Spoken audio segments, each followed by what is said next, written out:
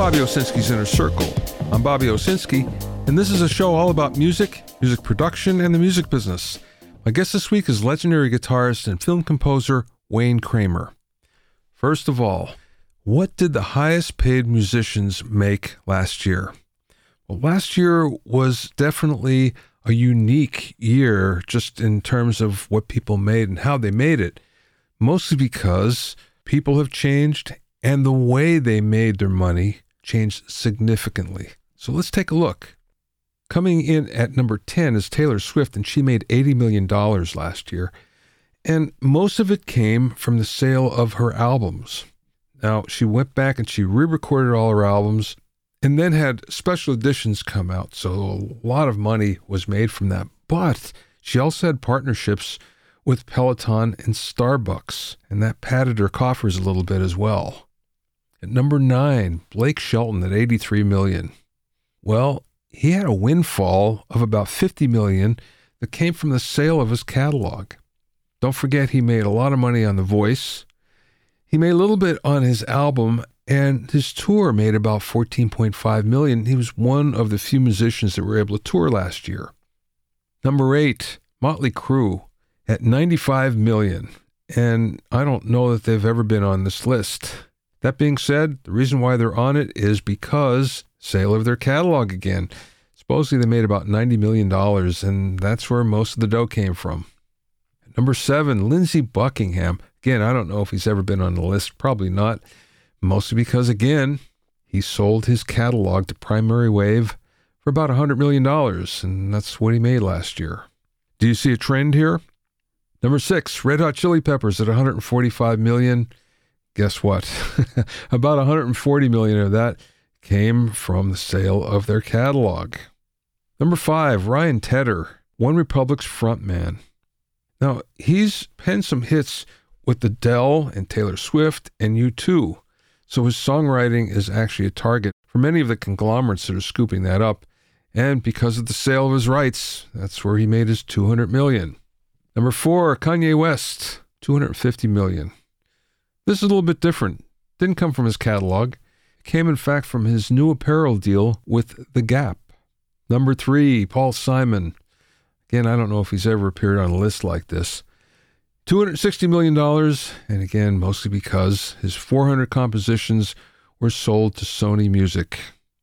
Number 2, Jay-Z.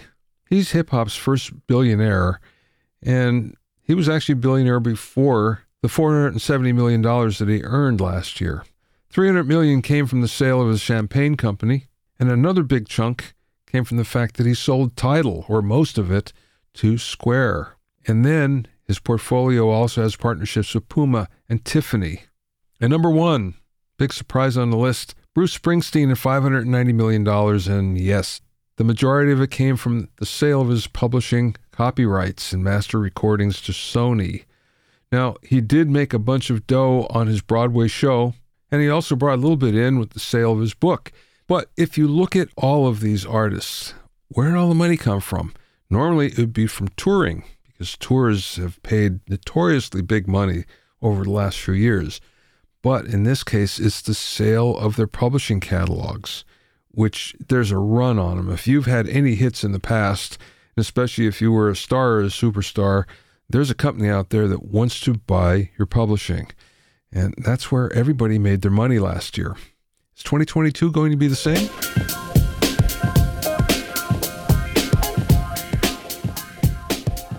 If you have any questions or comments, you can send them to questions@bobbyowsinski.com. Don't forget about my online courses on mixing, production, branding, and music, business success at bobbyowsinskicourses.com. Also, you can get an expert analysis and objective opinion of your songs and mixes as a member of my Hitmakers Club. Go to hitmakersclub.com to learn more.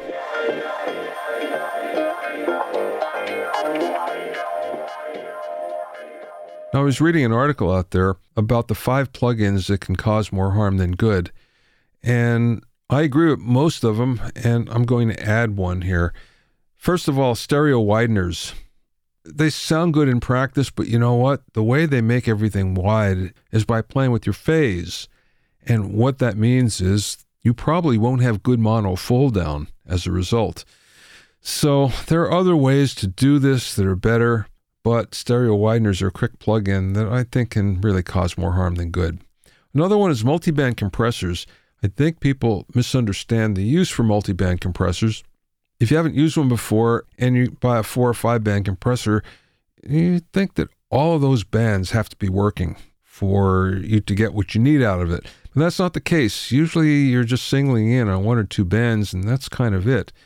But now with dynamic EQs coming out, they're a lot more flexible and have sort of made multiband compressors passé. Once again, it's another one of those processors that can do more harm than good. Another one is aural exciters. Well, it gives you something kind of unique sounding, but again, it gets it by playing with phase. And it's almost like, boy, if a little bit sounds good, even more is going to sound better, which isn't always the case. And after a while, you begin to think, oh, I don't know if I like it as much. But in the meantime, you might ruin some mixes. Auto-tune is another one. Once again, if you have a vocalist that's lazy or a producer that's lazy and the vocalist doesn't do enough takes for you to comp something good together, well, maybe then you have to rely on something like auto-tune. The best mixers that I know use auto-tune sparingly, and I know I only use it for 1 or 2 notes during a mix, usually the ones that I can't fix any other way. Use it too much, though, you can hear it, and the vocal becomes artificial sounding. And finally, saturators. This one baffles me somewhat because back in the days of tape, we actually tried to get away from that sound because it didn't sound like it was coming off the console. You heard it coming off the console, you went, wow, that sounded great. You play it back off a tape, and you went, that doesn't sound as good. So this fascination with saturators, a little bit can be okay, but a lot can really make things sound a lot worse than you needed to. So I would be very careful on using any of these. Again, in small amounts, going to work very well, but you start to overuse them and your mix is going to go downhill fast.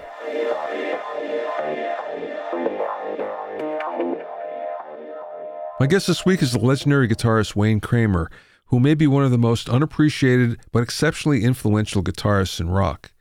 He was a co-founder of the seminal MC5, a band that many would argue started the punk rock movement almost a decade before it became popular. In fact, The Clash even wrote not 1, but 2 songs about Wayne. Wayne has collaborated with the who's who of rock's most elite artists over the years. As a matter of fact, the list is so long that it's best if you go to his Wikipedia page just to find out more. His scoring work can be heard on Talladega Nights, Step Brothers, the HBO comedy series Eastbound and Down, ESPN's 54321, In My Own Words, and Under the Lights, and even for the unlabeled Jim Beam commercial. Wayne is extremely passionate about his work with Jail Guitar Doors, a program that provides guitars and musical lessons for inmates at more than 50 penal institutions throughout the United States. He regularly plays concerts with an all-star band at prisons around the country. During the interview, we spoke about why musicians from Detroit are unique, why the MC5 was banned from radio, his prison experience, his work in film and television scoring, and much more in this incredibly frank discussion. I spoke with Wayne from his studio in Los Angeles.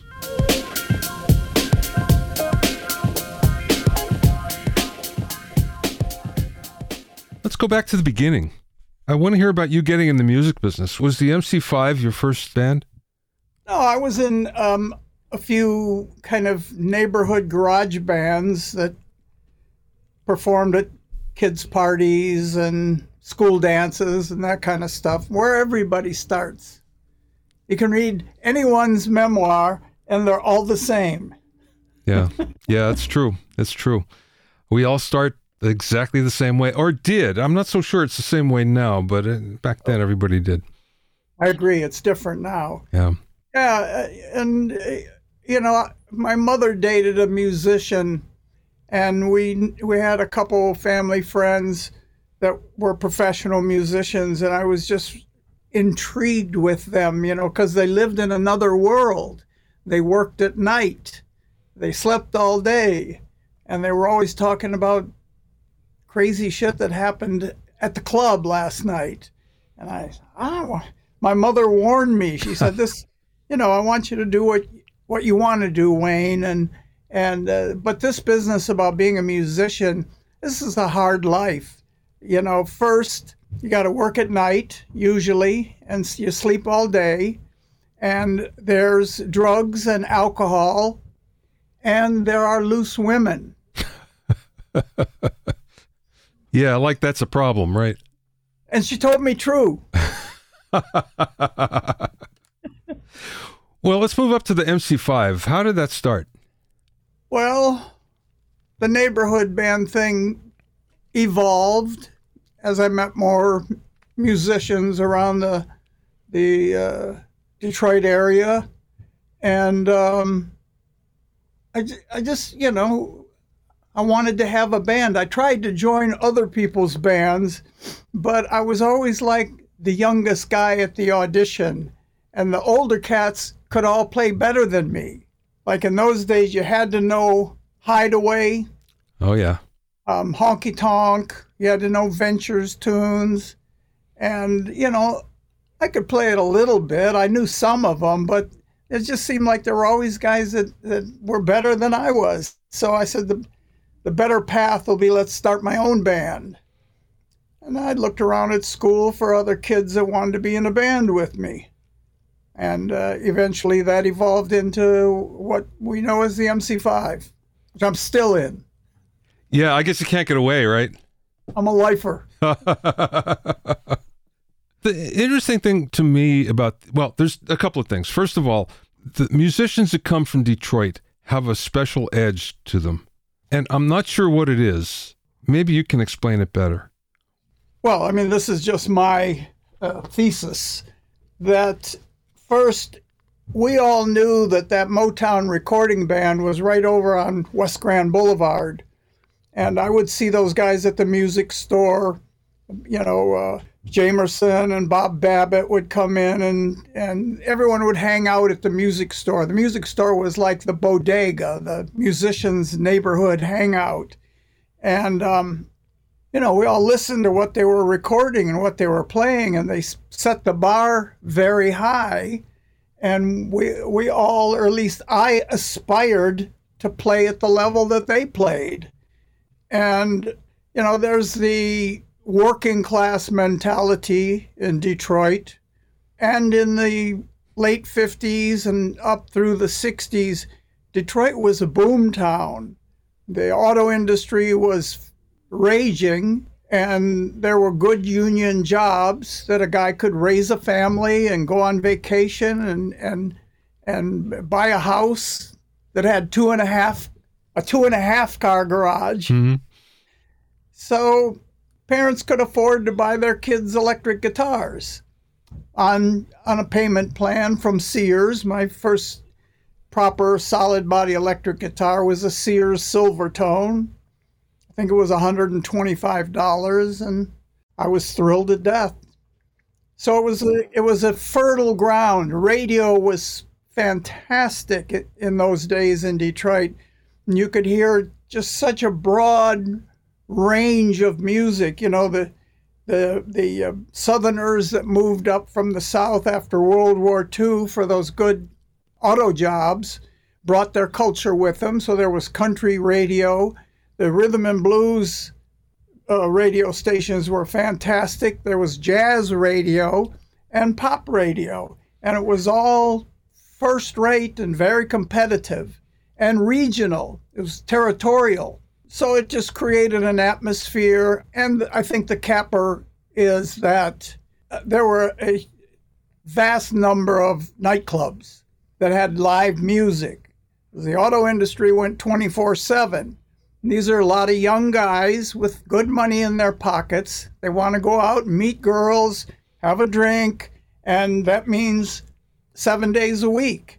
So, when I first started working in bars, we played 5 sets a night, and sometimes 5 days a week, 6 days a week. That's where I kind of learned how to own the stage and, say, look, this is my place of business here. This is my job. Yeah, I get it. I went through the same thing where when I was in high school, as a matter of fact, I was playing 4 nights a week by the time I was 15. Yeah. And you could because there's just so much work around. Yeah. Where did you grow up? Pennsylvania. Uh-huh. Middle of Pennsylvania, coal country. Yeah, yeah. So the steel mills were in full operation, and people had money and they wanted to go out. And yeah, it's a different time. Okay, so the MC5, I remember when I was growing up, I would see all sorts of press on the MC5, reading the, whatever magazines I can get on music magazines. You guys were always in it somewhere. And yet it was difficult to hear your music. Mm-hmm. So what's the deal there? What happened? Well, we were effectively banned from the radio. We had finally secured a recording contract with Elektra Records, had a fantastic regional following. We could put 2,000 kids into the Grandy Ballroom without an album, without a hit record, just on the strength of our live performances. And when we released Kick Out the Jams, we of course knew that Kick Out the Jams Motherfucker would never be a hit single. I mean, we weren't stupid. And so we released a clean version, Kick Out the Jams Brothers and Sisters. And the record shot up the charts. It was number 2 in Detroit. It was on NEW in New York. It was number 6 in Chicago. And the rating services at the time, you remember, they had the Gavin Report and the Drake Report. And if they picked this single, all the radio stations would take their guidance and play the record. And they all picked, they said, the band has a great live show. They're a little bit controversial, but they're exciting. And, this record is going to explode. Well, Elektra Records rushed the album out. See, we had a plan. The plan was let the single get as high in the charts as it's going to get. Wait till it's coming down, then release the album, because the album version would be the motherfucker version. But we would have had a bona fide hit record, and they couldn't stop us. We knew the shit was going to hit the fan when parents and teachers and police and prosecutors started hearing motherfucker. Yeah. And Elektra said, "Oh, great plan. We like it." Then when the single took off, they rushed the album out. And when they did that, the shit hit the fan. Parents came home from work listening to, "What are you listening to? What is that?" "Oh, it's this new album by the MC5. "Oh, no." And, kids were arrested for selling the record, And Elektra said, "We'll back you. We think you have the right to say what you want as artists. This is a First Amendment issue."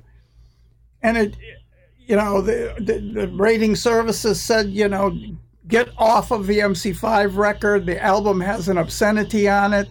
And, this is really bad for your station. And they effectively crushed the campaign. Yeah. So, yeah, that's why you didn't hear it on the radio. Yeah, yeah. Was that kind of like the beginning of the end of the band? It was the beginning of the end, yeah. It really broke our stride. Everything was falling into place, and that just put a dark cloud over the band. And then Elektra, asked us, could they put out a clean version of the album?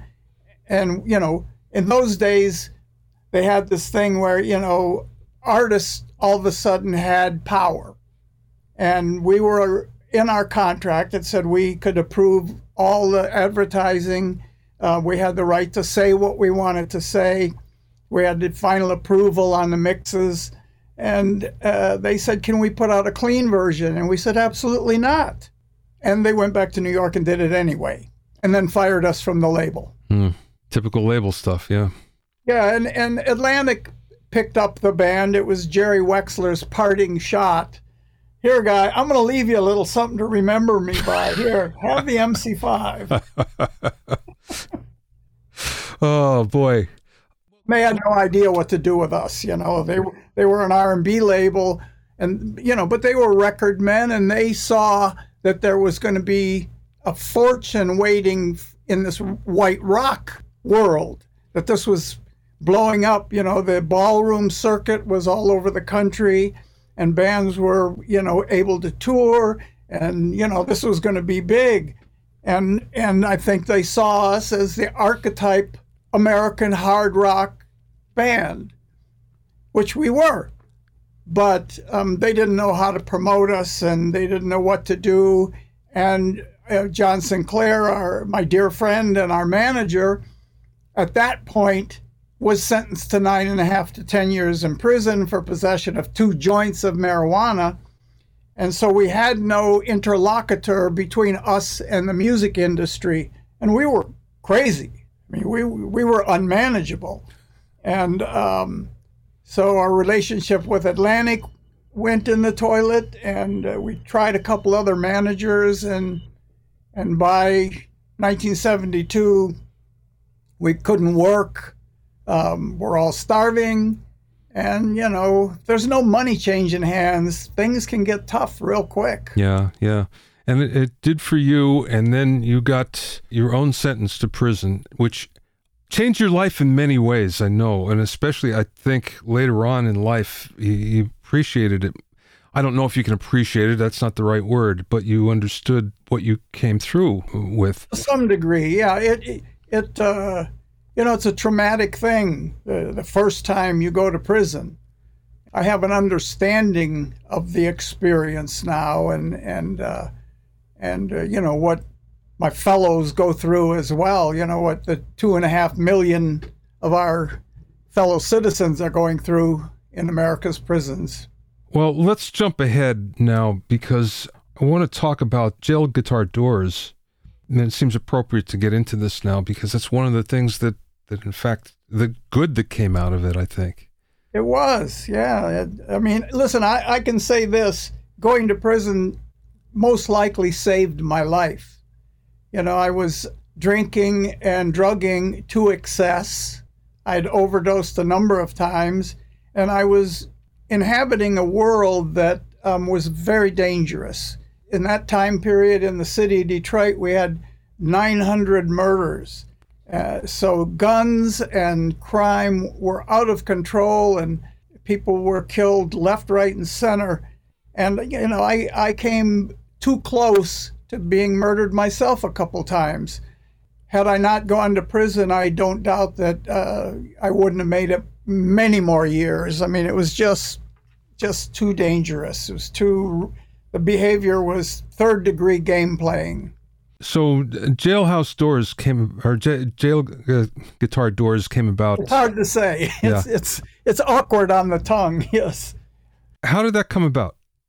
Well, in the MC5, we had a political consciousness. We had developed that, and we made it part of the art that we created. We had this belief that who you were, what you believed in, should be part of your whole life. In your work, in your family, in your friends, that these things aren't separate, that they're all part of one way to be.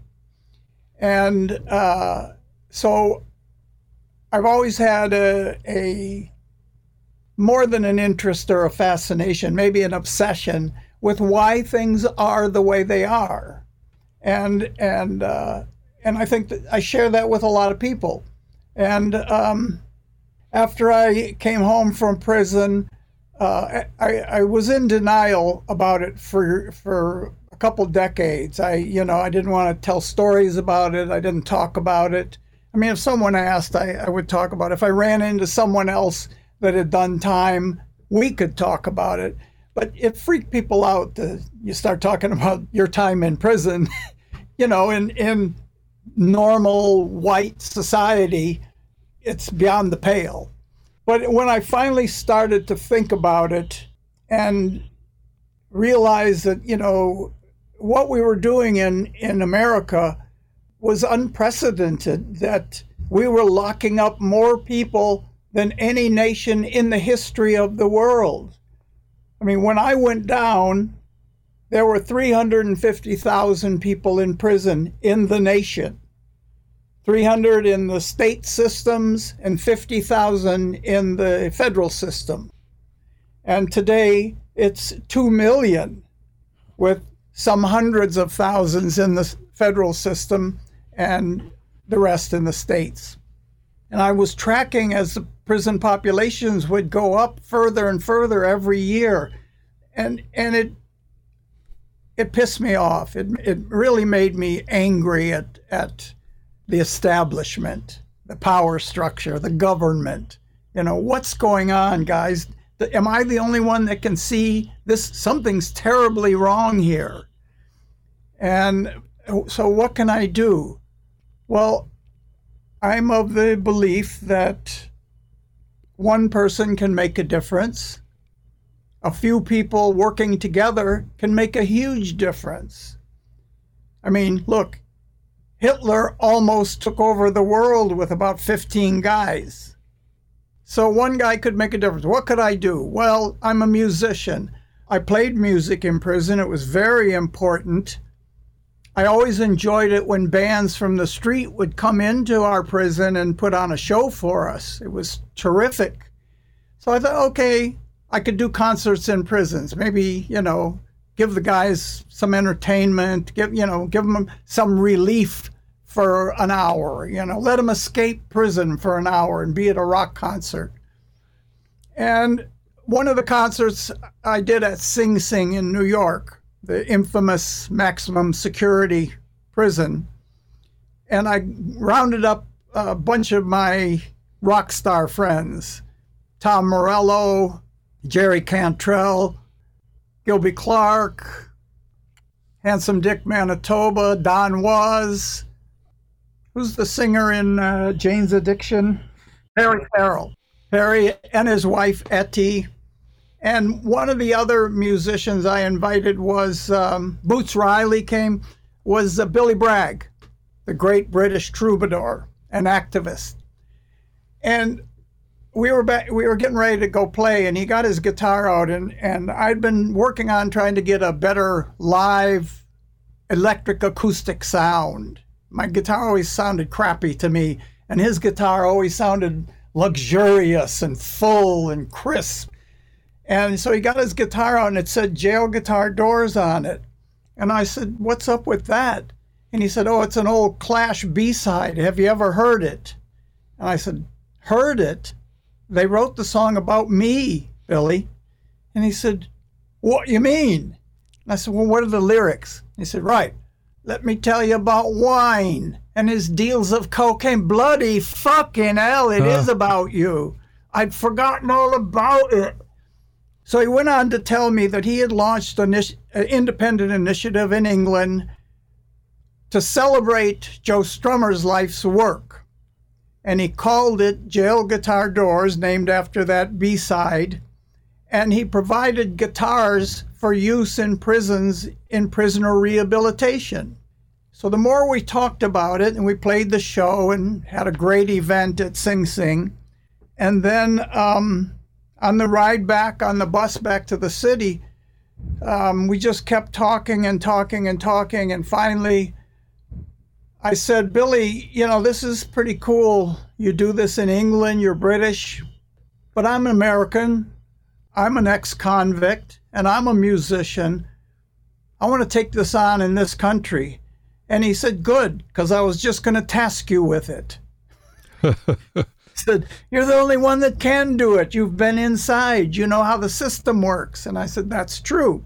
So my wife, Margaret Kramer, Billy Bragg, and I founded Jail Guitar Doors USA almost 13 years ago now. And today we've grown and we've learned and we've expanded.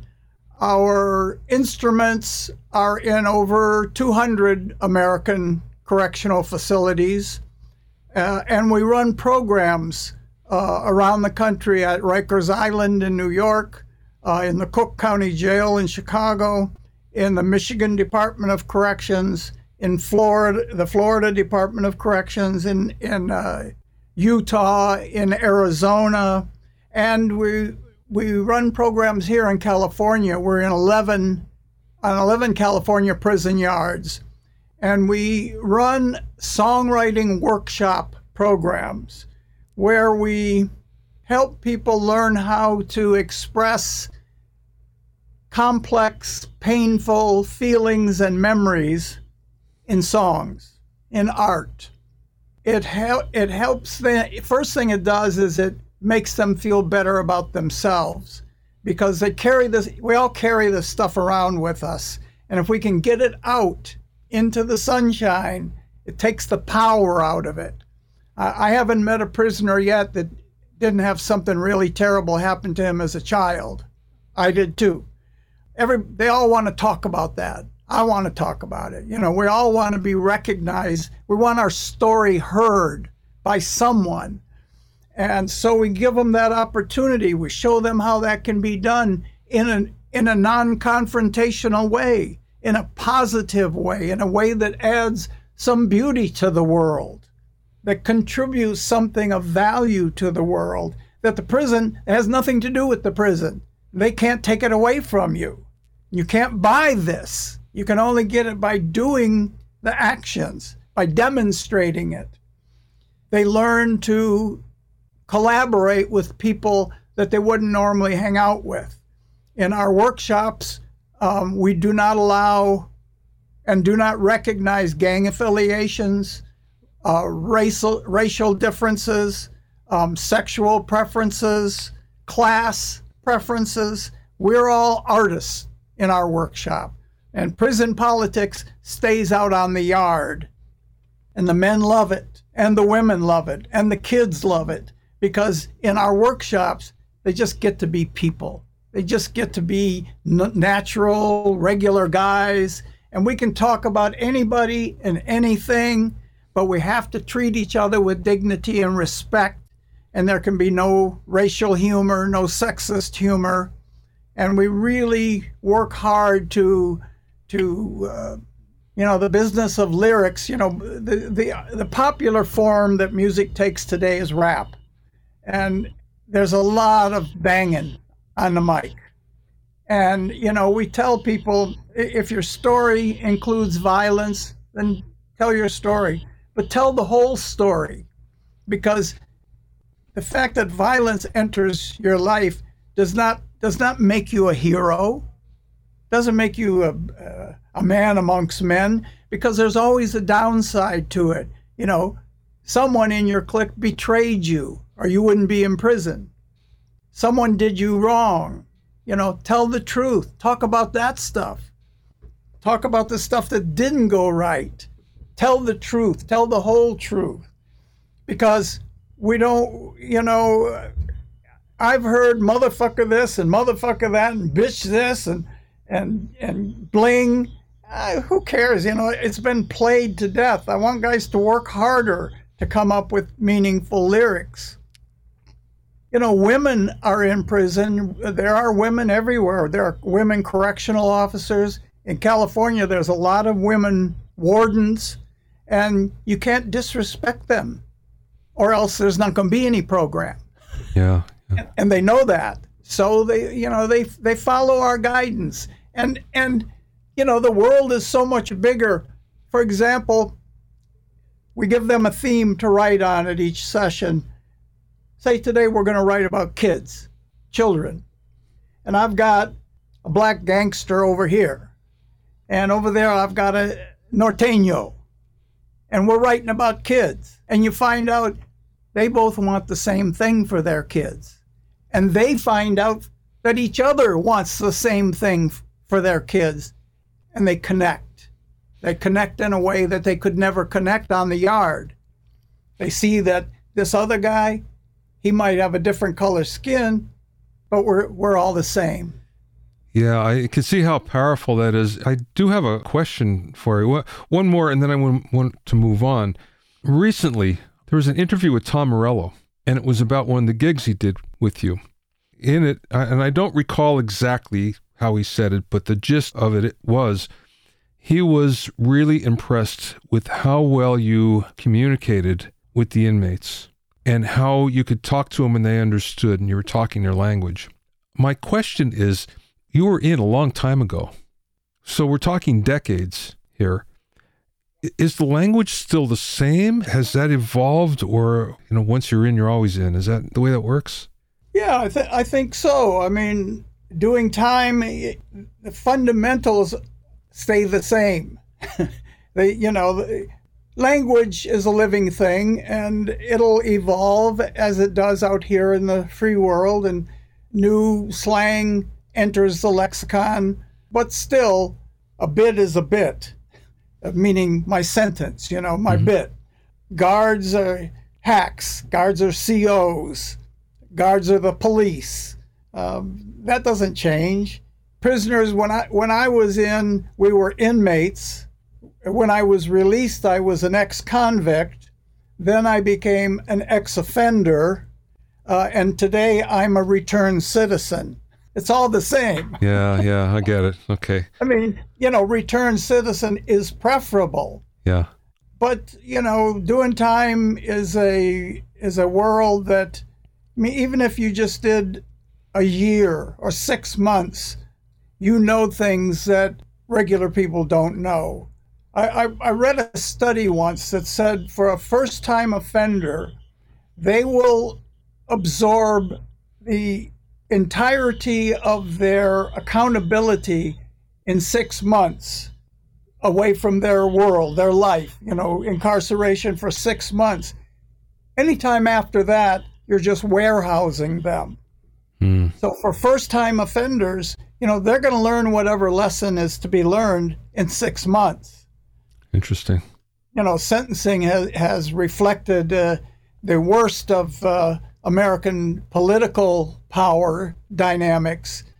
For example, when I was sentenced, I received a 4-year regular adult sentence from the judge with a 3-year special parole term on top of it, which meant if I was paroled and I served 2 years and 29 days and was rearrested on the 29th day, I would have to go back to prison and serve those 3 years over again.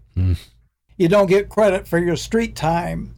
I know men today who are serving life without the possibility of parole for the exact same crime that I pled guilty to, trafficking controlled substances.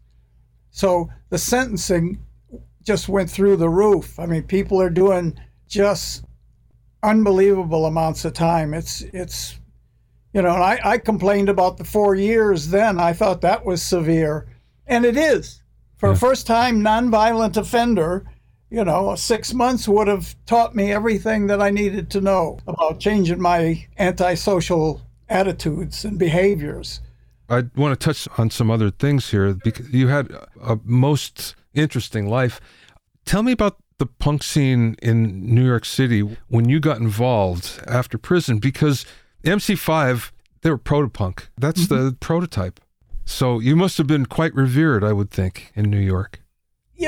Amongst the community of musicians, I mean, a lot of people, most guys that play in bands, they study other bands and who influenced who, and if they connect the dots back far enough, they'll come to the MC5 and the Stooges. And so, yeah, I was, but, I think I didn't get there till the early 80s.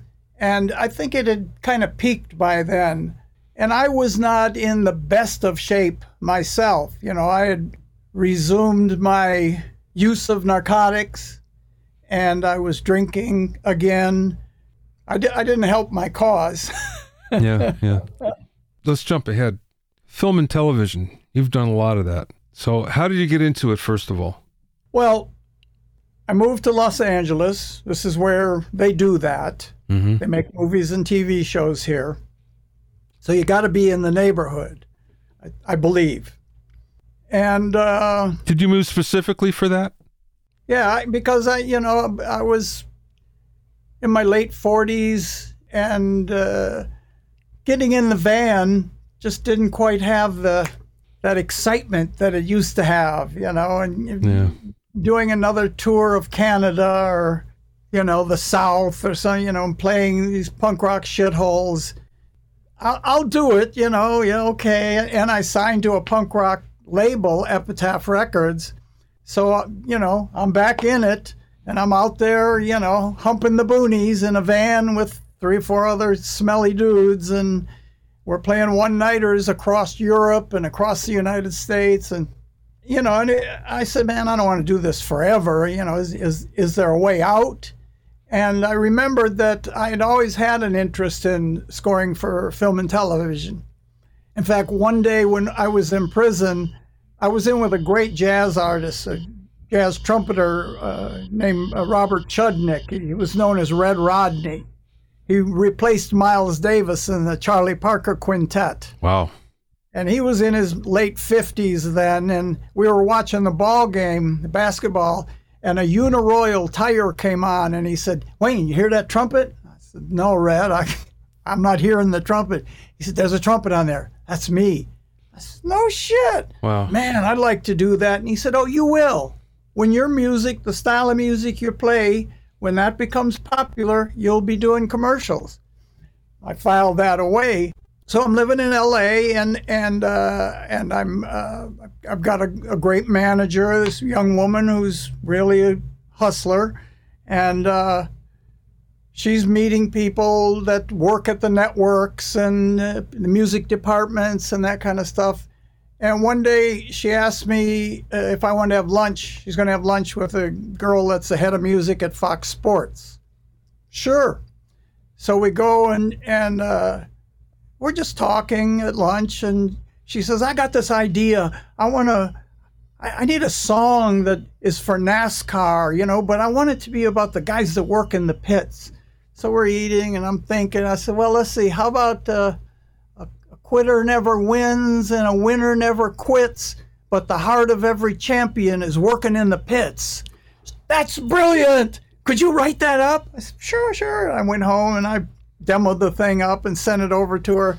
And she said they didn't use it, but they had a new show, and would I like to try to write the theme? Of course. And the show was called 54321. It was an extreme sports show when skateboarding and BMX and all that was emerging. And the show hit, found an audience right away, and they ran it like 5 times a day. It was in the early days of cable, which was incredible payments for me. Every quarter I would get a check for a pile of money. I said, geez, this is great. Let's go buy some gear. Let's buy more computers, So that started going well. And then one day a friend, the dearly departed Hal Wilner, called me up and said he was working on a movie and it had some car racing in it, and the composer they had on the film wasn't getting it. And he told the director, what you need is like a guy like Wayne Kramer, who's can play aggressive rock guitar. So they called me and asked me, and I said, sure, I think I can do that for you. And I went over and I met the director and I met the composer, and we all talked. And so I started writing some cues for them, and I wrote all the race scenes in Talladega Nights. And the director was my dear friend Adam McKay. And Adam is left of left politically, and very, very militant and active. And so we just connected we were brothers. And so he included me on other things that came up, and I ended up scoring HBO's Eastbound and Down, which was another hit. And so, I got lucky. I found some jobs that I could do, and they allowed me to learn the craft of scoring. And I took classes. I took classes at UCLA on the orchestra and the articulations, and film scoring classes at the Union. I took some courses and tried to do, all composers have to study. You have to learn the language of music and the theory of music and how chords are constructed and how melodies are harmonized. And so, I know a little bit about that stuff today, and I'm able to, I didn't work much during the first round of the pandemic, but things have picked up quite a bit now. This I'm doing a film here, and then I've got another one I'm working on that's just halted production for a while. So I've been very fortunate, you know. Yeah, that's awesome, Wayne. Awesome. It's tricky stuff because, you know, having been leading rock bands all my life really didn't prepare me for this kind of work. And in the end, the music is the easiest part of it. It's the fun part. The hard part is dealing with human beings, directors, producers. That's the hard part, you know, managers, agents. That's the hard work. And it's not for everybody. Like, you know, if I want to make a record, I call you up and I call up 2 or 3 of my friends and say, let's go in the studio. I wrote these songs. We'll cut them. Yeah, great. Here's my record. It's done. It doesn't work like that in film and TV. It's not my music. It's not my idea. It's the director. It's the creator's idea. My job is to help him or her tell their story. I work for them. And there's a thing called notes. I write some music, I send it over, and they send me notes. Yeah, Wayne, we love it. It's perfect. But could you just change the middle part and change the ending? And oh yeah, change the beginning. And I look at them and say, absolutely, I'm on it. I'm taking care of it. And not everybody can do that. It rubs against the grain, especially if you come from the band world. Yeah, definitely. Last question for you. Thank you. You've been so generous with your time. We can go on and on. I love talking to you. This is great. And we can talk on so many other subjects, I'm sure. What's the best piece of advice that someone maybe imparted to you, or maybe something that you learned along the way? Brush after every meal. That's important. Yeah, I think so. And floss. I have an 8-year-old son, and it's, son, did you brush? Yeah, I brushed. Did you floss? Yeah.